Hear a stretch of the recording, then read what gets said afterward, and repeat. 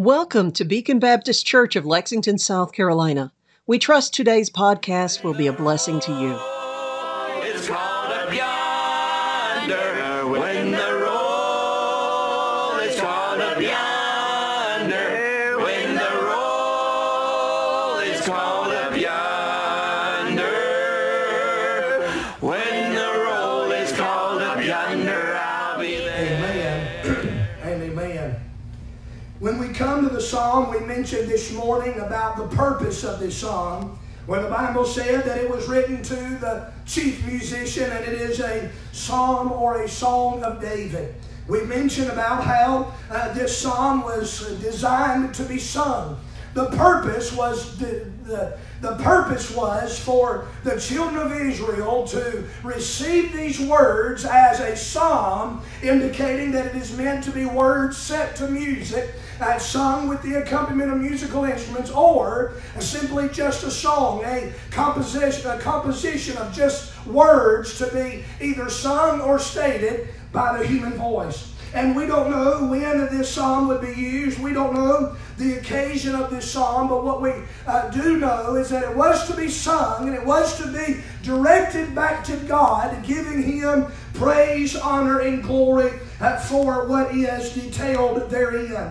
When we came to this psalm this morning, we noticed as a general overview, this psalm, in Psalm 68, David is telling us about how God is a God of deliverance. How he, throughout this psalm, tells about the deliverance that God gives to the children of Israel. And we will note some of that here in just a moment. But in my study, as I began to look into this psalm and to notice what the Bible says here in this 68th psalm, I was amazed at how God gave me direction through this psalm, written thousands of years ago in the Jewish world, and how it applies to what we are dealing with tonight in this during this season in the United States of America. And I haven't done this far, preaching about things concerning the coronavirus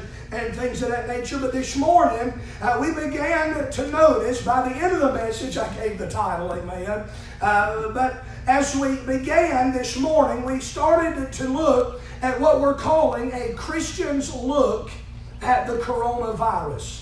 A Christian's look at the coronavirus. And so with that subject in mind, I want us to turn our eyes to verse number 1 and 2 a little bit this evening, when we see this psalm's application to this current situation that we are dealing with the coronavirus. We see some parallels. Number one, when it comes to the prayer that is requested.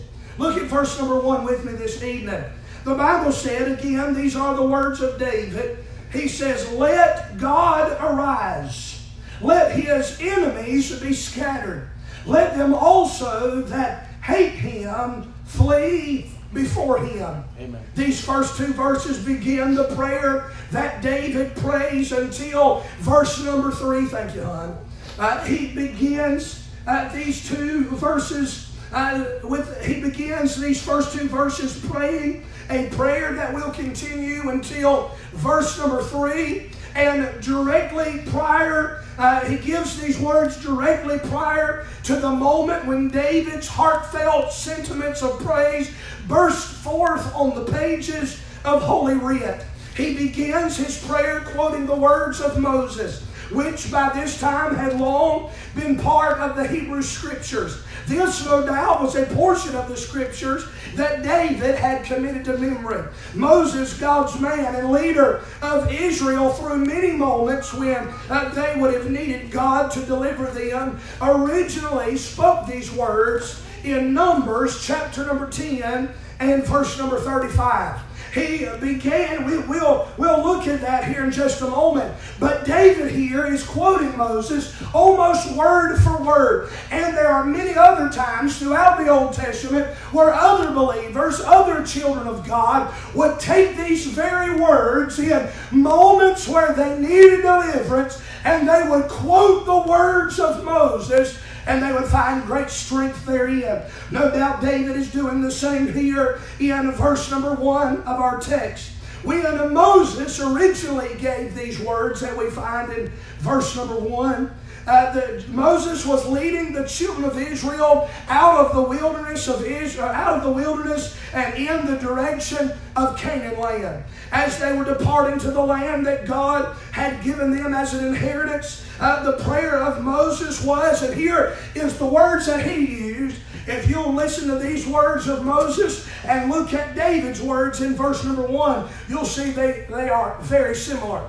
The Bible said in Numbers 10:35 that Moses said, "Rise up, Lord, and let thine enemies be scattered, and let them that hate thee flee before thee." It's pretty close, isn't it? Amen. David said, "Arise," and Moses said, "Rise up." Amen. Do you know what arise means? It means to rise up. Amen. And it's almost a direct quote here. Amen. When Moses prayed this prayer, he knew that he needed the Lord to go before him and to protect them, because he did not know what would lie ahead for Israel. And he was, listen to this, he was helpless against the unknown. Did you hear what I said? Amen. He did not know what was ahead of Israel, and the unknown for him was something that he was helpless against. There was nothing that Moses could do to change what he did not know.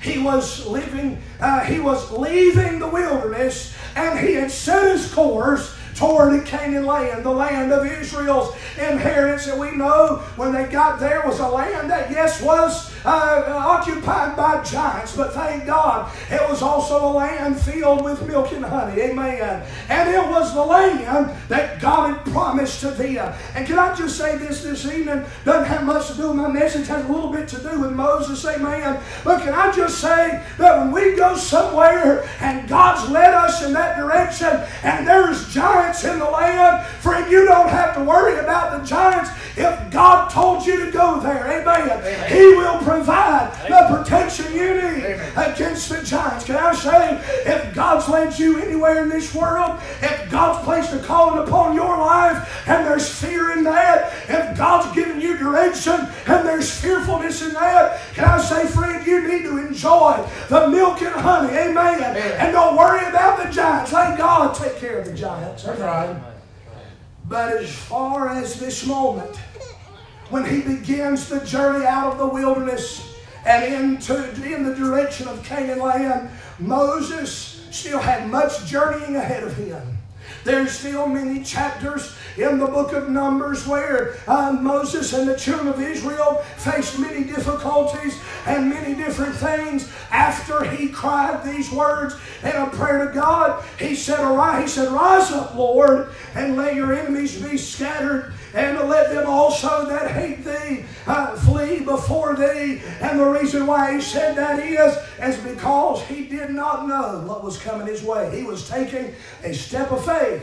He was taking an initial step. And can I say this? You and I right now, we are entering into uncharted waters. We don't know what is ahead. We don't know what tomorrow holds. And I know it's cliche, but I will say this, thank God, when we don't know what tomorrow holds, thank God we know who holds tomorrow. Amen. And He holds tomorrow's tomorrow. And He holds the next day after that. And it's in His hand. And He can do with it whatsoever He wants to do. Amen. And thank God to be His in the midst of it all. Amen. We have days of uncertainty.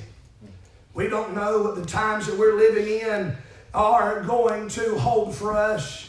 But thank God, God does. That's right. Our Father does. That's right. And I'll say this, if there's anything that I know about my family, if there's anything that I know's coming, that I can protect my family from, I'll tell you this, if I know it's coming, friend, I'm going to make sure they're protected. Amen. Right. Why do we think if I as a father to my children and a husband to my wife would do that for them, why in the world would we think that God somehow would not do the same for His children? Amen. Yeah. I'm a faulty, sinful father. He's a good father. He's a sinless father. He's a wonderful father, and He will take care of us. Amen. That's right. Despite what's ahead, despite the uncertainty. Amen. Moses and the children of Israel did face battles. They did face trials. They did face opposition. But God took care of them. And in fact, His holy name brought them safely to Canaan. Amen. David, in our text, was also a man who did not know what was ahead of him. He did not know what the rest of life would bring his way. He was a man who knew what it was to need God's deliverance realized in his life. David's life was one that testified that he was a man that would need God to deliver him physically. If you look at your Bible and what the Bible has to say about David, David was a man, as we find him calling out in verse number 1 and 2, to a God of deliverance. He knew what it was to need to be delivered. Amen. You think about David's life and the need to be delivered physically from some things. Anybody in the church house this evening, anybody listening by way of the internet, ever heard of a big 9'6" man by the name of Goliath? Amen. When little David walked out into the valley of Elah with 5 smooth stones and a sling, he was trusting in a God of deliverance to deliver him. Amen. That's right. To deliver him physically. Anybody here ever heard of a man by the name of Saul?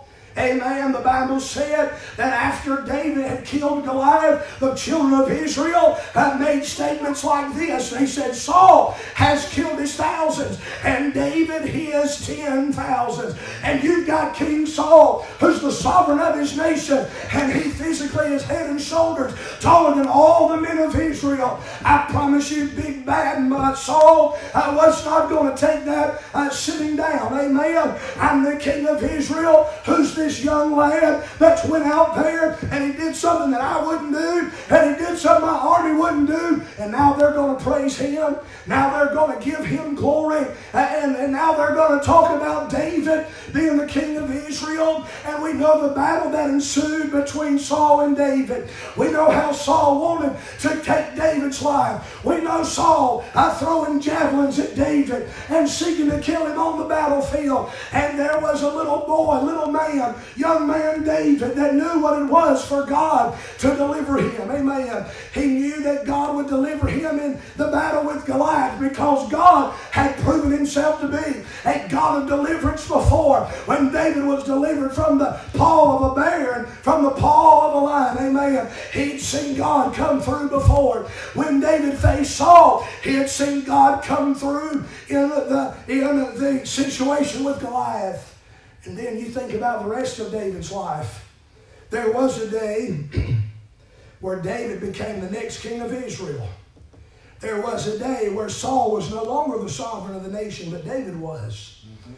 The Bible tells us when David had it purposed in his heart that he wanted to build a house of God, wanted to build a temple for the nation of Israel to worship him. God said he wouldn't let David do it physically, but he would let Solomon do it. Why? Because David was a man of war and he had bloody hands.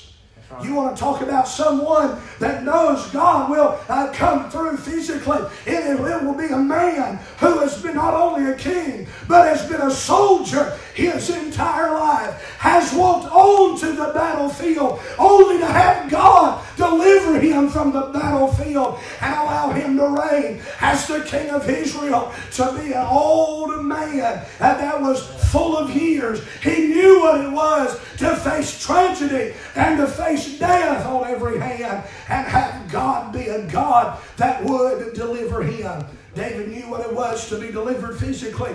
Can I say this? David knew what it was to be delivered spiritually. Amen. Not only was David a believer, not only was he someone that was a sweet psalmist of Israel that indicated his heartfelt relationship with the Lord. But anybody remember the name Bathsheba? Oh, yeah.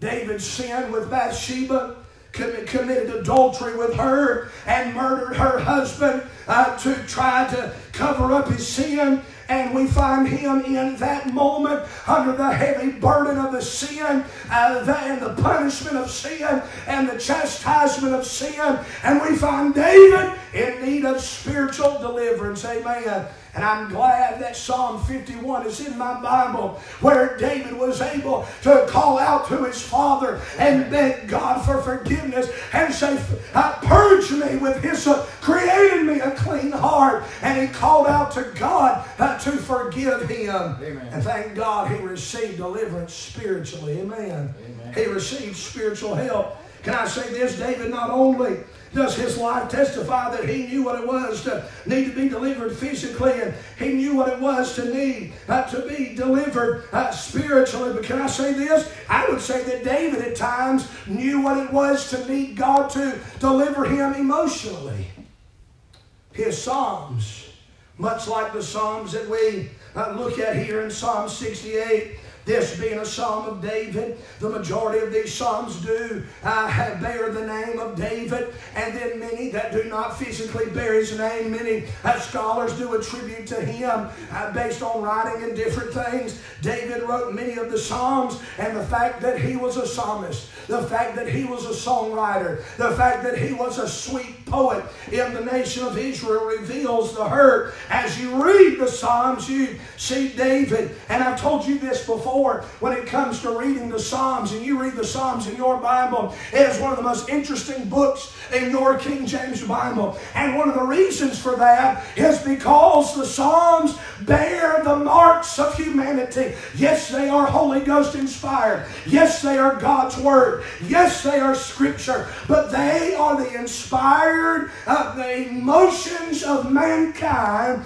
put on paper. When you read the Psalms, you find the psalmist opening up his chest, spilling out his emotions before God, and God putting it down exactly the way that it happened, so you and I can read them and get help from them. Amen. Aren't you glad that you're not the only one that gets troubled every once in a while? Aren't you glad that you're not the only one that has hard times? Amen. Aren't you glad that you're not the only one that wants to throw in the towel and throw up your hands and quit from time to time? Aren't you glad that you can, as these psalmists did, in moments when you're at the bottom, in moments when you're in despair, in moments when you're depressed and discouraged, you're able to look up to God and pour out your heart before Him and give Him a word of prayer. And as we find in this psalm, even at times a word of praise. Amen. And get some help from God.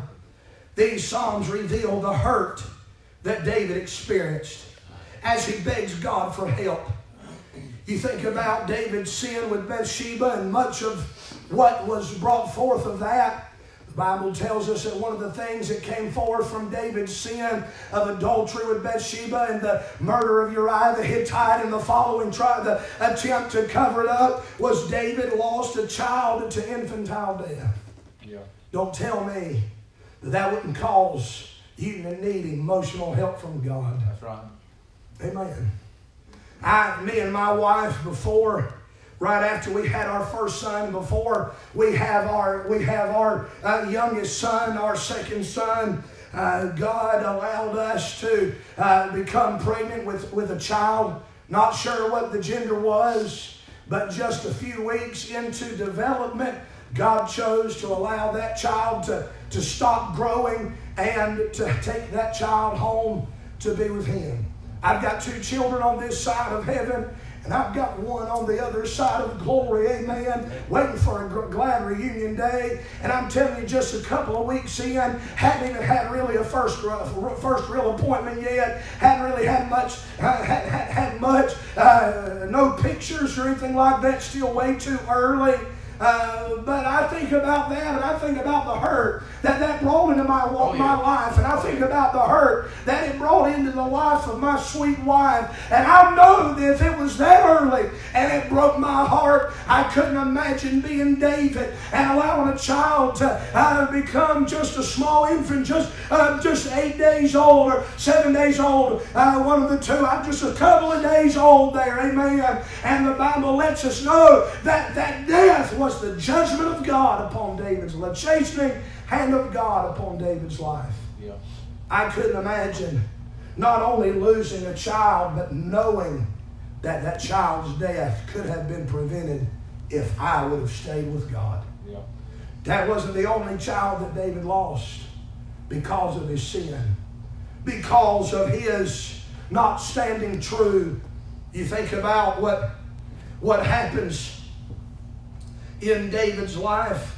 Not only did he lose a child to infantile death, but we know that David's sons had a bad habit of wanting to kill each other. Yeah.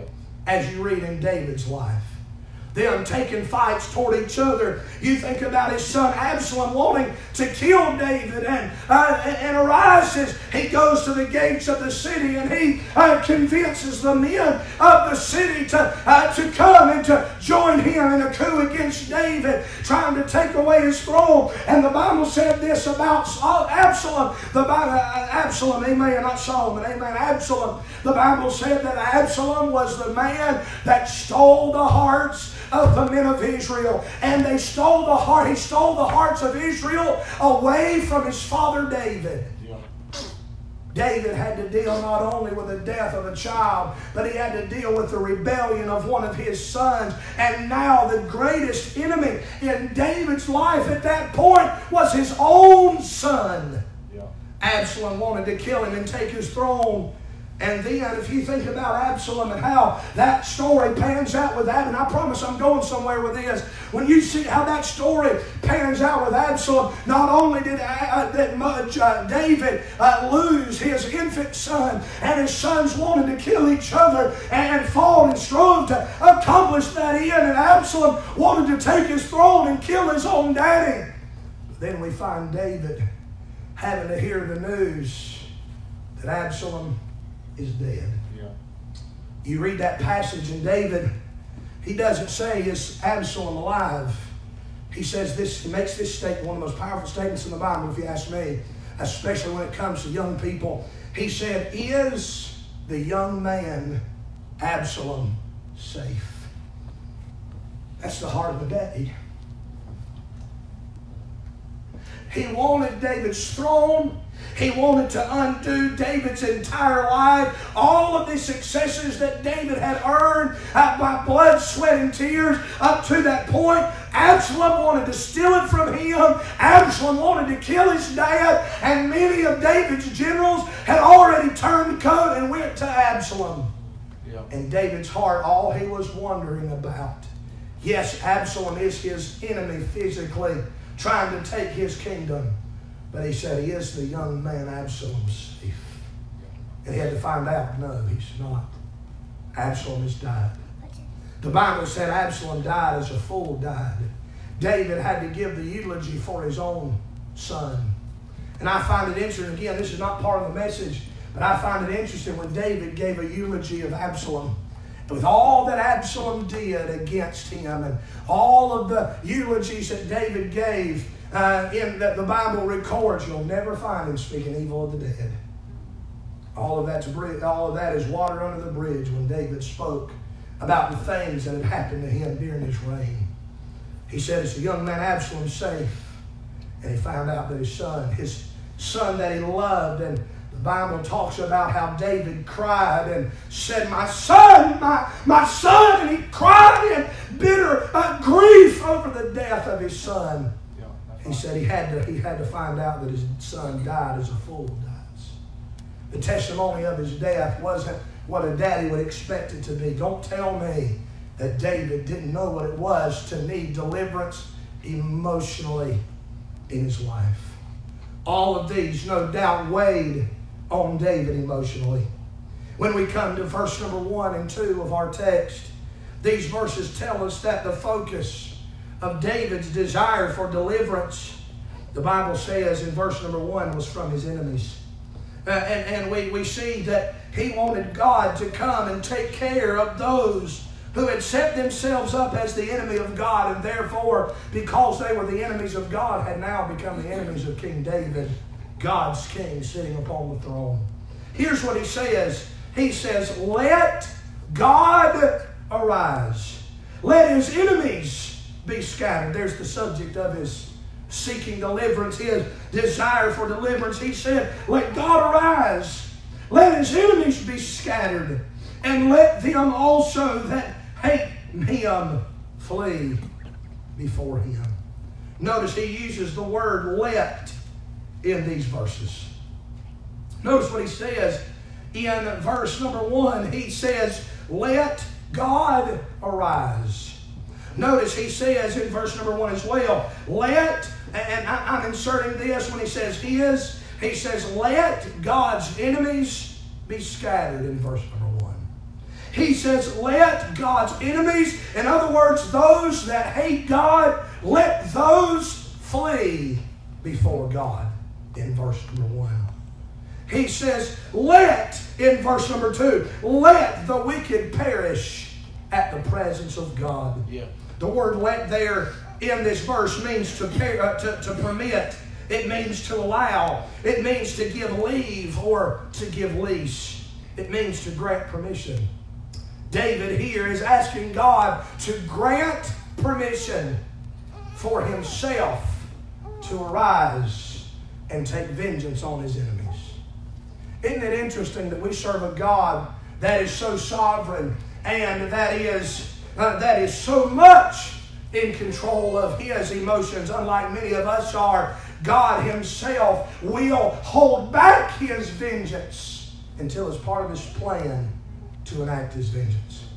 You may say, and I'll get to the coronavirus when we get there, amen. Let me preach the text and we'll make application when we get there. And I think we need the text more than we need the application a little bit tonight, amen. Can I say this? We look at the world that we're living in and we say, I don't understand why God lets this one live. Hey, we talk about it all the time. I can't understand why God lets an abortion doctor live. I can't understand why God will let a murderer live. I don't understand why God will let a child rapist live. Can I say God wants vengeance? God will enact vengeance, but He does it in His time. That's right. Amen. Can I say this? None of those folks are getting off. That's right. Scot-free. That's right. God has taken note of their sin and their need for judgment. Can I remind all of us that God has taken note of our sin and the need of judgment in our life?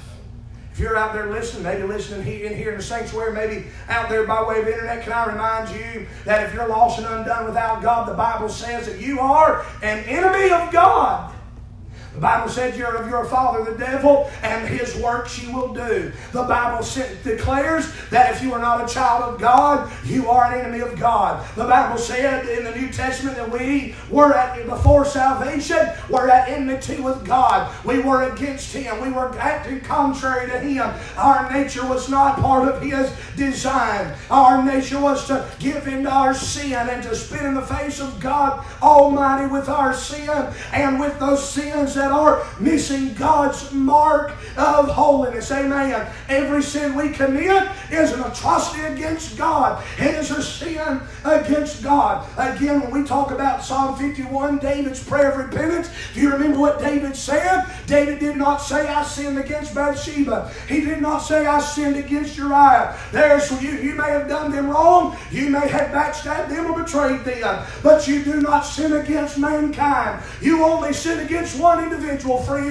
The only person you'll sin against is God Almighty. The Bible said, David said, against thee and thee only have I sinned. When we commit sin, it's against God. It's in opposition to Him. And without salvation, we're the enemies of God. Can I point your attention back to verse number 1 and what happens to the enemies of God? The Bible said, let God arise. Let God. That word arise there means to rise intensively. I thought this was interesting, Brother Lewis. It means to rise causatively. In other words, He arises intensely, vigorously, with great force. That's what David is asking God to do. Don't just gingerly stand up from your seat. Don't just calmly stand to your feet, but jump to your feet. Stand. Some of you military folks, stand at attention. Amen. You get up. You snap yourself into place. Amen. And notice, David is not telling God what to do here. He's praying to ask Him to. God, allow this to happen. Yeah. There's enemies. They're enemies of mine, and they're enemies of mine because they're enemies of yours, and I'm concerned about them. God, will you intensively go after them and execute judgment? This Hebrew word for arise also carries the idea of causatively. In other words, not just vigorously and intensely, but for a purpose. When the Bible said, let God arise, God is not standing without a reason. From the moment that He stands here, and that is being pictured, from the moment that He arises ready to judge and ready to scatter the enemies of God and ready to make them flee before His presence. When He arises and His presence comes before the enemies of God, the Bible said God doesn't do it without a reason in mind. He does it knowing what He's going to do before he moves on the scene of David's situation here. He says, let God arise. Let God come to my aid. Let God perform that which I need Him to perform. Let God do it. Let God's enemies be scattered. Let God's enemies, those that hate God, flee before Him. Notice He uses this phrase to describe the enemies of God. He calls them the wicked in verse number 2. Let the wicked perish at the presence of God. Why is God arising in verse number 1? That His presence might be felt and His presence might be known among the enemies of God. If you're not saved, David's prayer was for God's arising in a place of judgment to be against you. If you don't want God's hand of judgment, you don't want God's judgment to be headed in your direction, it'd be a good day to get saved, friend. Don't be the enemy of God. Be part of God's family. Amen. The words of this verse used by both Moses and David speak of God's presence with His children when enemies come our way. Moses and David knew what it was for God's presence to be with them when the enemies came their way. And I'd say both Moses and David knew what it was to have some enemies. In other words, verse 1 is saying when men set themselves up as God's enemy, when they hate God, the psalmist desires for God to show Himself present in their trouble by causing the enemies to flee. Can I say this? You'll know that God has arisen on the scenes of your life when all the enemies flee. Amen. You'll know that God has showed up when all of the devil's crowd flees. The presence of God will do that. I think about what Albert Barnes said. He talks here about the presence of God. And most people believe that with this psalm, the occasion upon which these words would have been used in David's day was back there in 2 Samuel chapter number 6. And from what I've studied in this passage, I have no internal reasons in the text to discredit what these so-called biblical scholars say. Many say that they believe that this psalm was penned after the ark of God was moved in 2 Samuel chapter number 6 from the house of Obed-Edom and was moving out of the house of Obed-Edom toward the house of God. The Bible says in Numbers 10, where we get the original words of verse number 1, what was Moses doing? He was moving the ark of God. He was moving the ark of God with a pillar of cloud by day and a pillar of fire by night. They were carrying it through the wilderness. They were headed to Canaan land. But the context is the ark of God being moved when this phrase is used. The ark of God in your Bible, the ark of the covenant, is something that represents and is a symbol of God's divine presence. When Albert Barnes said the ark, as when Moses spoke these words, the ark was a symbol of the divine presence of God, and the idea is that wherever God's presence was, the enemies of God would be subdued. or that it was only by the power of Him who was supposed to reside there that His enemies could be overcome. All of the enemies of God must be scattered when He arose up in majesty and power. Lee Moore and the Sharp said, when God leads His people into battle, their enemies flee powerless and pain-stricken. Can I say this? If God's enemies are fleeing and they're being scattered and God is the one doing it, they won't do it without realizing who it was that had a hold of them. Amen. That's right. Can I say this? The Bible says, the Bible talks about these enemies being scattered, and this quote talks about how God will send them away powerless and pain-stricken. Can I say, when it comes to the enemies, when it comes to God coming on the scene, when it comes to what the presence of God will do in the life of the children of God, if you have God in your heart, you have the Holy Ghost of God present in your life, amen, God will be a God of deliverance and cause the enemies to flee, amen. And because of what the presence of God can do in our life, the child of God has no reason to be panicked. Amen. You know who should be panicked? Our enemies should be. That's right. That's right. Amen.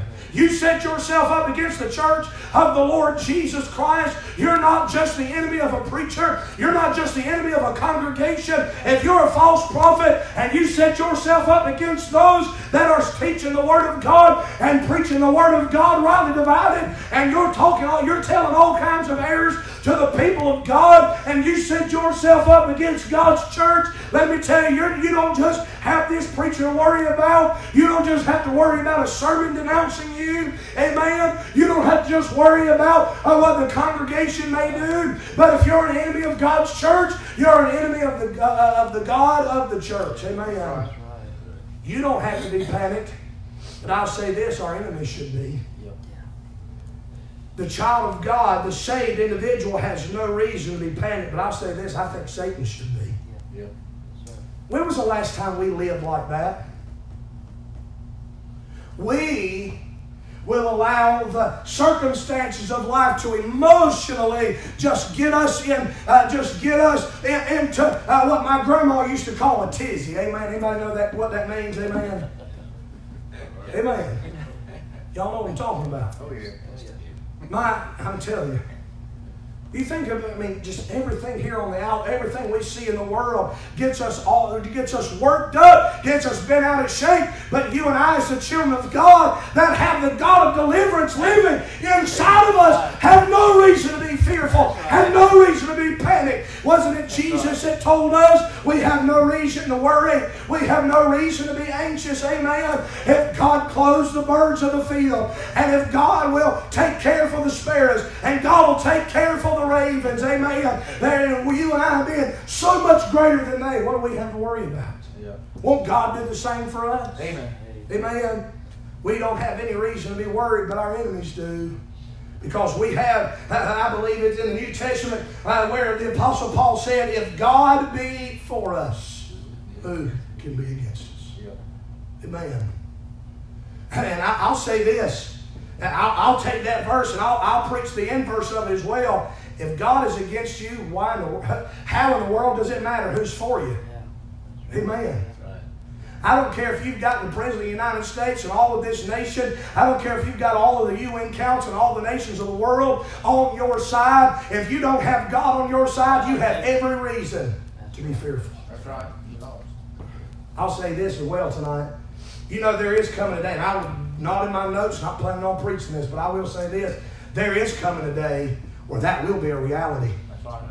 There is coming upon the stage of the world that we live in a political leader and a world leader that will have all of the nations of the world eating out of his hand. That Antichrist that we know about in the book of Daniel and the book of the Revelation, he will have all of the nations of the world on his side. But Brother Caldwell, there'll be one problem. God's not on his side. He has made himself Antichrist. He's against Christ, he's against God, and he's an enemy of God. Doesn't matter who he has on his side, because God's against him. But thank God, you and I are saved by the grace of God. We have God on our side. Amen. There's no reason to be fearful. Amen. Whatever enemy comes your way, let me encourage you, you have no reason to be fearful.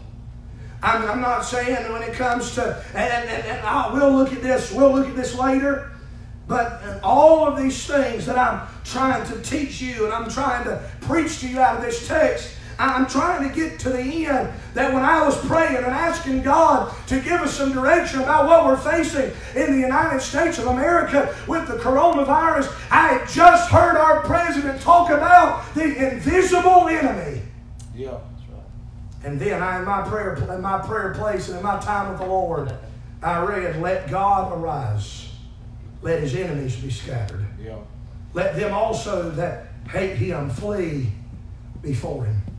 Whatever enemy comes against you in your life, friend, you don't have any reason to worry. You have every reason to trust in the God of deliverance.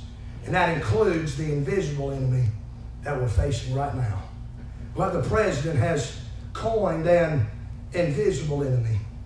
There is an invisible enemy that we desire to be delivered from, and that many of us have spoken about, and many of us have even prayed and asked God for God to deliver us and deliver our families and deliver our church and deliver this nation from this invisible enemy. I'll be honest with you, those are prayers that I've prayed. I personally don't want to get the coronavirus. Amen. I'm trusting God, if I did get it, to see me through. I personally believe that God's not through with my life yet. Amen. I personally believe there's still some messages God wants me to preach. Amen. I still believe there is a work that God wants to be done. And until that day comes where God wants to sit me down, and when God wants me to be through serving Him, there's nothing in this world. There's not a germ. There's not an amoeba. There's not a sickness. Amen. There's not a danger in this world that can stop me from going forward. But I don't want to get it. Amen. And I have prayed that God help me not to get it. I prayed God to keep my family safe from it. I prayed God to keep this church and this church family safe from it. I prayed specifically for many of you that I know some of your medical history, and I know that you're more susceptible to it. I prayed specifically, not just for the congregation, but for you as a high-risk individual, that God would help you from getting it. Amen. I prayed that God would touch this nation and eradicate this invisible enemy from us. But I'm glad to report tonight that there is no enemy that's going to prosper against the children of God. Amen. There's no enemy that's going to have any victory over our God. Amen. Amen. You can set yourself up against him, but you will not win. Just like the physical enemies that David faced, that were the enemies of God, the pagan nations that were enemies of the nation of Israel and of their God, you and I, while we face this enemy and any other enemy we have to face, let's be reminded as to who our God is. Allow me, on the authority of the Word of God tonight, to remind each of us that just as God scattered Israel's enemies and caused them to flee in our text, God can do the same for the enemy that we face, even this invisible enemy of the coronavirus. Let me say this. If you look at verse number 1, I'm done with this. Look at verse number 1. Let God arise. In other words, let His presence come on the scene. Let His active presence engage itself between me and my enemy, and if I can just use this country language, take care of business. Amen. Let God arise. Let His enemies be scattered.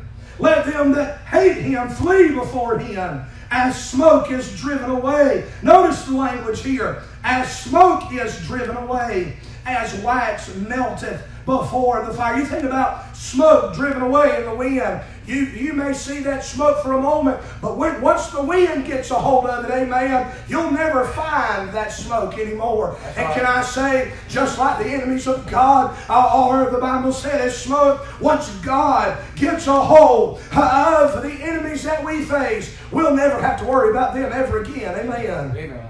He talks about wax in verse number 2. As wax melteth before the fire, so let the wicked perish at the presence of God. verse 1, he talks about the word arise, indicates God's presence. Verse 2 says that the wicked will perish at his presence. Verse 3 says, and let the righteous be glad, let them rejoice. Notice this word, before God, in his presence, in other words. As you read through this text, as you progress through, we find that it is the presence of God that makes the difference.